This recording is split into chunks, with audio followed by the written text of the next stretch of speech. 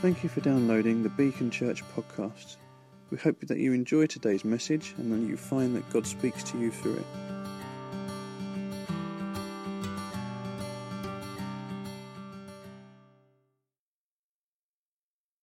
At this truth, the Bible says that we are saved by grace. This verse might not mean a huge amount to start. You might see the reference to grace in there. I will return back to this verse a little bit later, but just to whet our appetites, this is what it says towards the end of the Bible.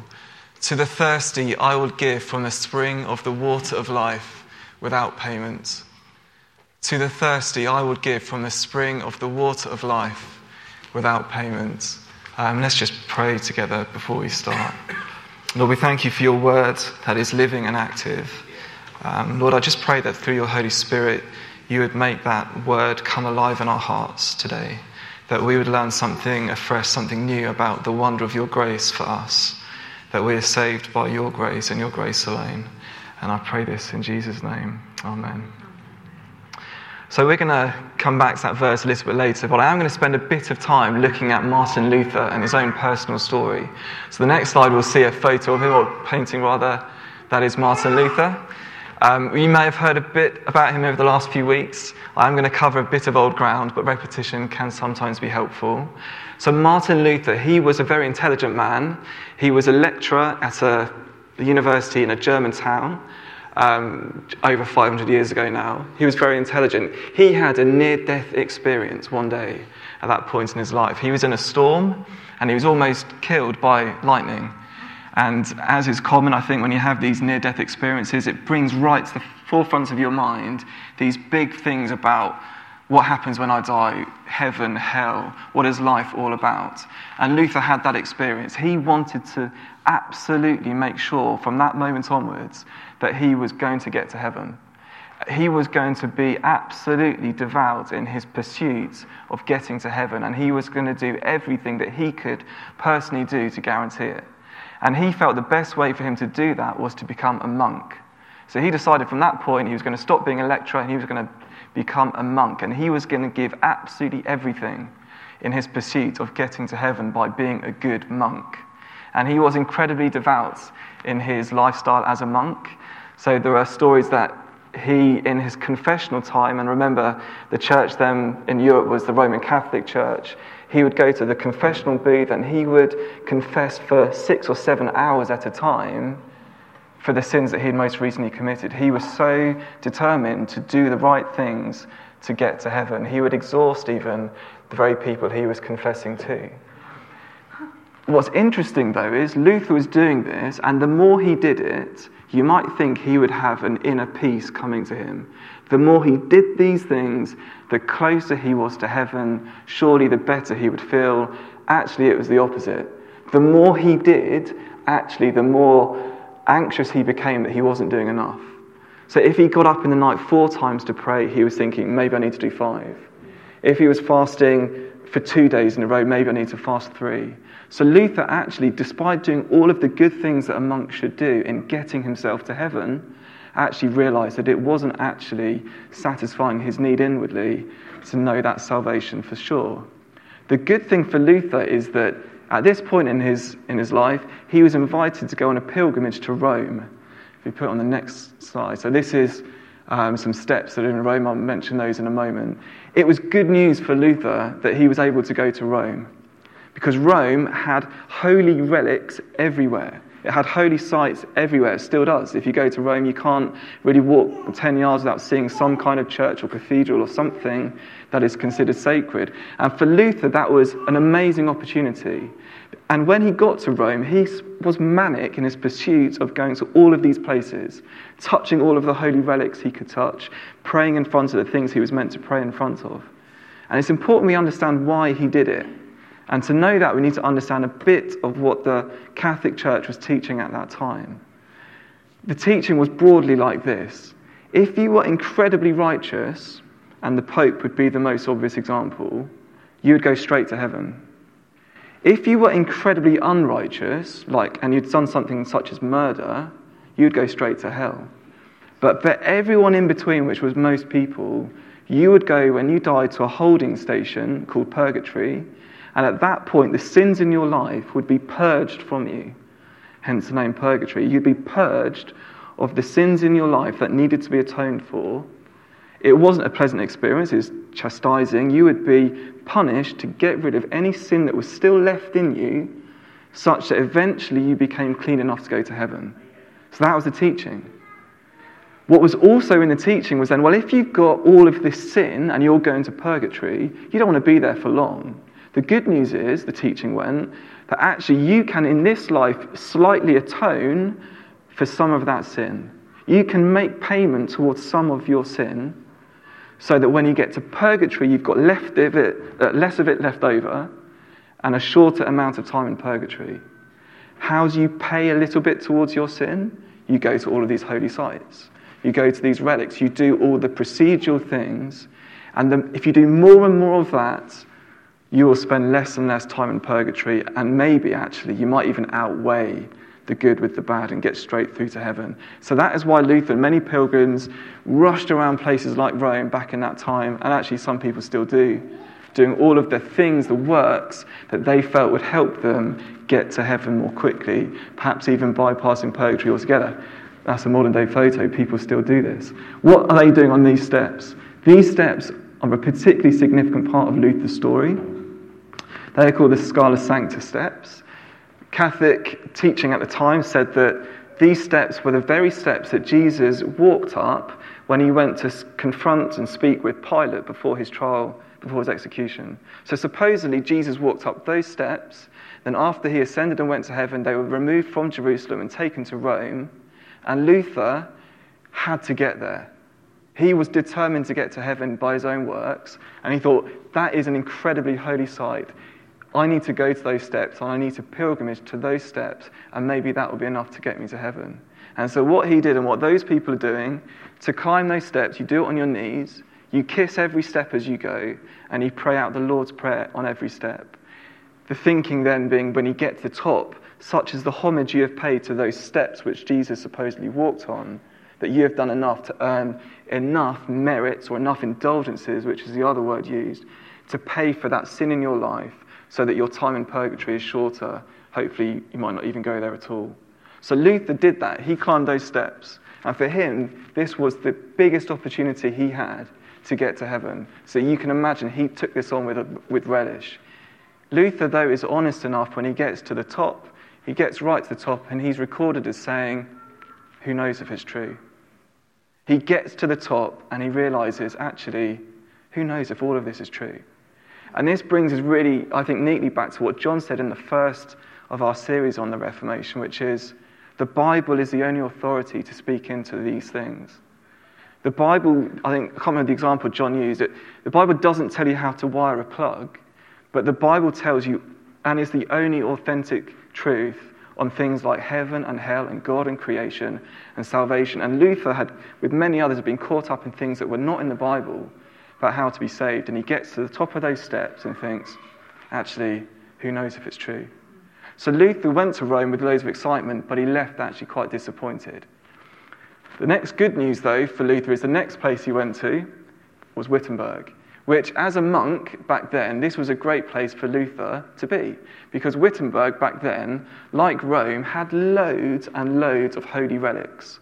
And as a monk with lots of time in his hand, it gave him an opportunity to earn up all of these merits, all of these indulgences, walking up the steps. He wasn't sure he'd done it, but he's now got this place in Wittenberg, and he can spend his whole life doing all that a monk needed to do, doing the right things with the relics to potentially earn his salvation. So this was good news for Luther.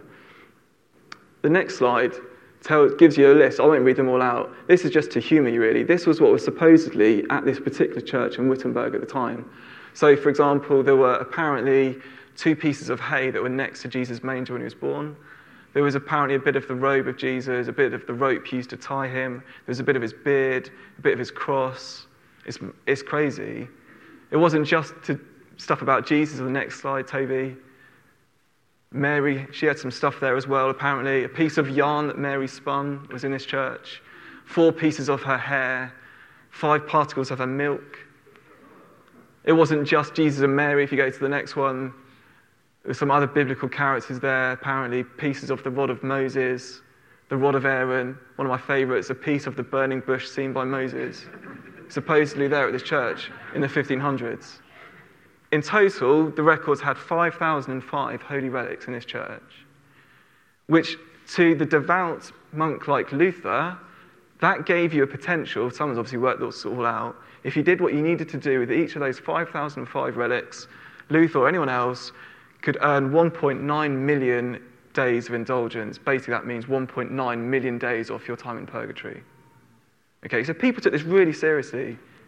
The thing is, like before, Luther was doing all this stuff, and actually, increasingly at this point in his life, he was realizing that he wasn't having that sense of peace in his heart, that all of this was actually correct in earning his way towards heaven, earning his salvation. And so it's at this time in his life that he starts to think, and maybe he should have done this all along, what does the Bible actually say? So Luther, being an intelligent man, was able, with his understanding of the original languages of the biblical text, he was able to really understand what was it that the Bible actually said about the ways of salvation. And Luther later on went to kind of translate the Bible into the German language for people to be able to read for themselves. And he began to realize that actually all of this teaching, that he could earn his way to heaven through good works, through doing all of the things necessary, hopefully reducing his time in this place called purgatory, which isn't in the Bible, so don't bother trying to find it. He realized that the Bible said something completely different. And he began to realize that. If you go to the next slide, Toby. This wasn't the actual verse that Luther particularly had his groundbreaking moment of revelation. That was actually Romans chapter 1. But I think these verses are clearly ones that speak of the same truth that Luther discovered as he went back to the Bible. And I think it'd be just good for us to read these together, and then we'll move on from that. But because of his great love for us, God, who is rich in mercy, made us alive with Christ even when we were dead in transgressions. It is by grace you have been saved. And God raised us up with Christ and seated us with him in the heavenly realms in Christ Jesus, in order that in the coming ages he might show the incomparable riches of his grace, expressed in his kindness to us in Christ Jesus. For it is by grace you have been saved through faith, and this is not from yourselves, it is the gift of God, not by works, so that no one can boast. For we are God's handiwork, created in Christ Jesus to do the good works, which God prepared in advance for us to do. Just look down those verses while I quickly grab some water. My mouth is very dry. Just look at those verses. They're so familiar to us. Don't let them become too familiar. Just look through them again. This is the kind of stuff that Luther rediscovered for the church, that had been buried and had been covered over.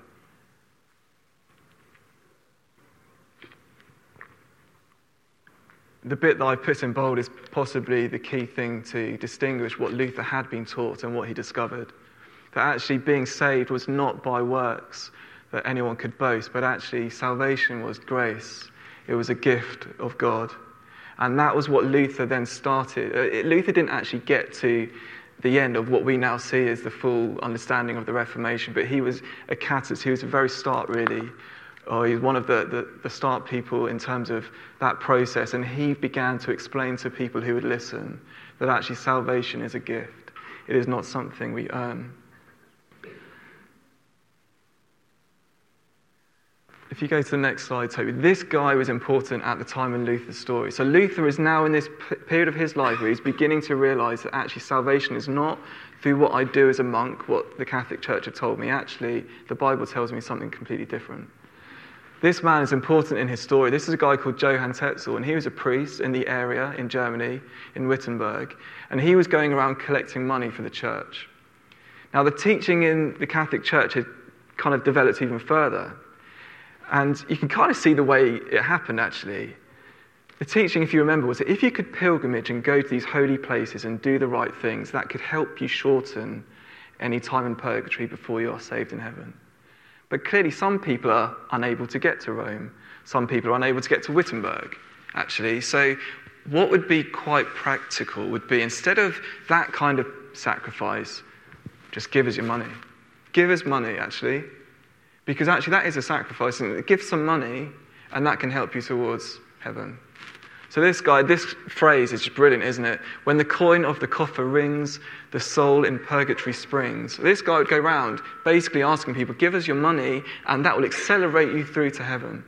And actually, if you want, it can be for someone else who's already died, who might be in purgatory now. So that was the kind of teaching that was going on. Luther later actually exposed a complete corruption of this.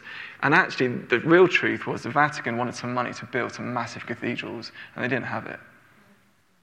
St. Peter's Basilica is an amazing place. It was paid for by this. It's quite incredible. But actually, that was what was going on. And this guy now hears Luther speaking a different message, and he doesn't like it because his livelihood is at risk. Who's going to keep giving money when people actually understand what the Bible says about your salvation? So Johann Tetzel and a few others, they summoned Luther to a hearing, and we've heard about that recently, that he was put in front of a hearing in the city called Worms in Germany, and Luther was told to recant what you've just been saying, but he wouldn't do it because he was bound by what Scripture had said.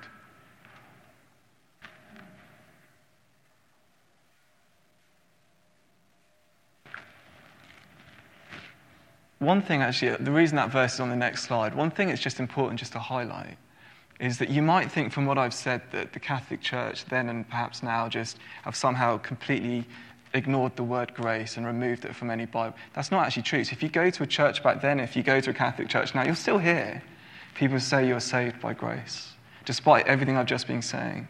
So how does that work? Well, actually, the teaching that you would have heard back then in that type of church was, it is God's grace to give you salvation. It is his gift to give, but some people merit receiving that gift and other people don't. So it's a merited gift of salvation. And that will depend on what you've done, okay? So if you think that there is grace preached in some other of these Catholic churches, you're right. The teaching is that it's a gift of God to give. It is his right to choose who to give this gift to. Some people merit it and others don't. Now you might think of an example like, let's say you went to university, I went to university. A university has the right to decide to give a degree to someone. No one's forcing them to. In any given year, they could decide, this year we're only going to give out one. This year we're going to give out 10,000 degrees. We're going to give a certificate as part of a ceremony, but we are going to give people the gift of being able to call themselves a graduate. It's our right to give this. Now I could say, well, I've done the exams. I didn't get a perfect score. At least I've done something. So that person over there didn't even go to lectures. That person didn't even do the exams. So actually, yeah, I do recognise it's your gift that you're giving. I've got no right to have this degree, but if anyone's going to have it, well, at least I've done something to merit this gift. And that was a little bit like the teaching that was going on in the Catholic Church. So you do have this idea of grace. And yet Luther comes in and says, no, it's grace alone. And that's the point. It is grace alone. It's not grace with something else that we add. It is grace alone. And this, there's so many scriptures I could have chosen to kind of help explain that. This is from Romans 3. For all have sinned and fall short of the glory of God and are justified by his grace as a gift through the redemption that is in Christ Jesus, whom God put forward as a propitiation by his blood to be received by faith. That verse doesn't say it was by his grace as a gift alone, but just studying that verse, you have to reach that conclusion. Because when you see what was it that was this gift of grace, it was a redemption in Christ Jesus, whom God put forward as our atoning sacrifice. So actually, if you say this salvation is a gift of grace and something else, what you're saying is that stuff isn't enough on its own. So you have to get to the conclusion that Jesus wasn't the perfect sacrifice if you don't think it was grace alone. Luther revealed this scriptures and many others, and he was on a collision course, obviously, with the Catholic Church, and it all went from there, as we've heard already.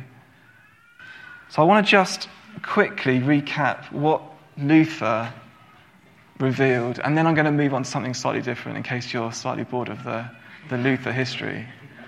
Luther, his personal story and his own personal revelation took him from what he had been taught, that you are saved by grace, but it's a merited gift, something you've at least partially contributed to receiving. He went from that misunderstanding of grace to the biblical understanding, the truth, that is, that it is a completely unmerited gift of grace. You are saved by grace alone. And that is only possible because God in his mercy said, I will pay in full the price for the sins of this world. That was the only way possible, and Luther saw that the Bible makes that clear. It is a completely unmerited gift of grace, and all we do is we receive it by faith, and that's it. So it's grace alone, by faith alone. And next week, Hannah, I don't think she's here today, she's speaking on faith alone. It is a gift of grace alone. All we do is we receive it by faith. Now what I've said so far, maybe the Luther stuff might be new to many of us, I don't know. A lot of what I've said about grace being grace alone, I think is probably quite familiar to many of us. I would guess that if I asked you just to shout out words before it started, if I'd asked you to shout out the kind of spiritual words that you hear most often spoken out at our church, I reckon the word grace would have come out very, very near the beginning. We hear about this a lot. So most of what I've said is probably not new. And if actually if our understanding is just what I've just said about grace, that in itself is enough to fuel our worship for God. But in the last few minutes that I've got left, I want to encourage us to search even deeper into his gift of grace, and perhaps to see something maybe that we're less familiar with when we think of the grace of God. You might think, well, surely there's nothing else. That is rich enough. Well, let's see. You might have heard a phrase, I've heard this phrase said loads recently in church. You're not just saved from something, you're saved for something. It's a phrase I've heard lots, and it's great. You've not just been saved from something. It's not just grace alone has saved you from something. What have you been saved for? And that's what I want to look at next. What has this gift of grace saved you for? In our home group, we recently studied the book of Revelation, and a few weeks ago we got to the last passage, the last chapter, and actually John Taylor here, he drew our attention to the very last sentence in the entirety of Scripture. And in case you don't know what it is this: the grace of the Lord Jesus be with us all, amen. The grace of the Lord Jesus be with us all, amen. Now I accept that might have just been the Apostle John's way of signing off his letter, but it struck me nevertheless that you get right to the very end of Scripture and grace is there. You turn to every page in Scripture and it is a story of grace. From start to finish, the Bible is a story of grace. It is a story of his unmerited gift to his creation. That is what the Bible teaches from start to finish. You might have sung the hymn Amazing Grace, and maybe you wondered, what does it mean when you got to the line, "'Tis grace has brought me safe thus far, and grace will lead me home"? What's the grace will lead me home bit? Where does this gift of grace lead to? Where is the end destination of all of this? What has God saved me for? Let's look again at those Ephesians 2 passages. I think when asking the question, what are you saved for? Most of us, quite understandably, and I'm not saying wrongly, would go straight to that bottom verse, verse 10. For we are saved, for we are God's handiwork, created in Christ Jesus to do good works which God prepared in advance for us to do. And it is true. When we are saved by his grace, we are saved to do mission, to relieve people from poverty. We are saved to do those things. But I want to draw our attention actually just to a few verses higher up the page, verses 6 and 7. So we are saved, and then it says, "And God raised us up with Christ and seated us with him in the heavenly realms in Christ Jesus, in order that in the coming ages he might show the incomparable riches of his grace expressed in his kindness to us in Christ Jesus." You see where it's pointing? We have been saved by grace, and in that we are caught up with him in the heavenly places, in order that what? In order that in the coming ages he might show the incomparable riches of his grace. Do you know, you are saved primarily to be an advertisement to God one day of his amazing grace. We are going to be, if you're saved, a banner proclaiming as loud as can be possible his amazing grace. You are saved for his glory. You are saved for his glory and for his name. Do you know what? The Bible says, it gives actually quite a lot of description about what the coming ages look like, about that day when Jesus comes back. I'm just going to give you a flavour, but you need to look at it yourself. The Bible tells us what that day will look like. It is a day when we're going to see the full outworking of his salvation plan. There is going to be a multitude of his children, a multitude from every single nation, every tribe, every tongue throughout history. There is going to be a number of people that you cannot count. And they're going to be singing to him, "Worthy is the Lamb who was slain." And there are going to be angels joining in with that song. And there are going to be creatures in that song as well. And that song is going to go on forever. And you're going to be bowing down before him. You're going to be throwing your crowns at his feet. This is all in the Bible. This is what this day looks like. We're going to be a part of that. God says he will come and dwell with his people on that day, and they will dwell with him, just like in the Garden of Eden. It is a song that will never end. You know, the Bible says that day will have no pain, no suffering, no anxiety, no consequence of sin, no impact of any sin will be left. It is perfect. God has saved you for that day, and you are going to be there. And if we're able to stop singing worship to him, maybe we'll look around and think, God has saved me for this. How rich is his grace. He has saved me for this. He saved me from that. And he saved me for this. Wow, his grace is amazing. It's so undeserved. It's so unmerited. We haven't done anything to deserve this. And that's what he saved us for. Those Ephesians verses we looked at, they are jam-packed with thick theology, and some of us find it easier actually kind of to understand things with pictures and images, and hopefully the Bible does give us both. I mentioned that verse that John drew our attention to in our small group right at the end of Scripture about God's grace. Have you noticed that in the Bible, the very third chapter of the Bible, so the third chapter in Genesis, reveals the destruction caused by sin? The final 3 chapters in the whole of Scripture reveal God's final fulfillment of his salvation plan, the complete eradication of sin. I love the Bible and the way it does that. Look at those final 3 chapters and you'll get a taste of what God is saving you for. Here's just one of them. I think it's on the next slide, Toby. Yeah. "Behold, I am making all things new." Also, he said, "Write this down, for these words are trustworthy and true." And he said to me, "It is done. I am the Alpha and the Omega, the beginning and the end. To the thirsty I will give from the spring of the water of life without payment." I will give from the spring of the water of life without payment. You don't need to give your money to Johann Tetzel. You don't need to give your money to the Catholic Church. You don't need to give your money to Beacon Church to be saved. The payment has been paid in full. You can come and drink from that water of life, and that's what God promises. And you know what's interesting about this? He says, "I am making all things new." He doesn't say, "We are making all things new." He doesn't say, "I'm doing most of it and you do your little bit." No, God is the author of this. He is the one that does it all.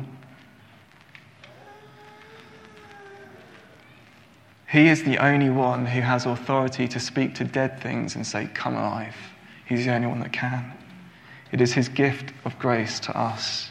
And he says, "It is done." And in case it's not obvious enough, where's my Bible gone? Oh, it's over here. I hope it's obvious already from what I've been saying. This book, you need to read the whole book. You need to, every single page from start to finish is a story of his grace, of his redemption for people who rejected him. Read it from start to finish. Get to the end, read it right to the end, and you'll get a full understanding, the full extent of his immeasurable grace. Read it all. Digest it all. It is an amazing book where God has revealed his fullness of grace. There's one verse in one of these pages that says, God has reconciled all things to himself in Christ. Actually, every other page pretty much says the same thing, just in different ways. He is redeeming all things to himself through Christ. It's his amazing grace for us. I hope that fuels your worship for him. One day we're going to be part of that song. For now, we can only really imagine what it's like. But I hope you're stirred to worship a God whose grace for you is unmerited and has saved you from something and has saved you for something incredible. That's what God has done. That's his amazing grace for us. You have just listened to a Beacon Church recording. If you would like more information about us, our vision, the team or upcoming events, please visit our website, which is beacon-church.org. You can email us at office@beacon-church.com or find us socially on Twitter, Facebook and Instagram. You are welcome to share this recording as you wish, but please do not make any edits without express consent. Thank you.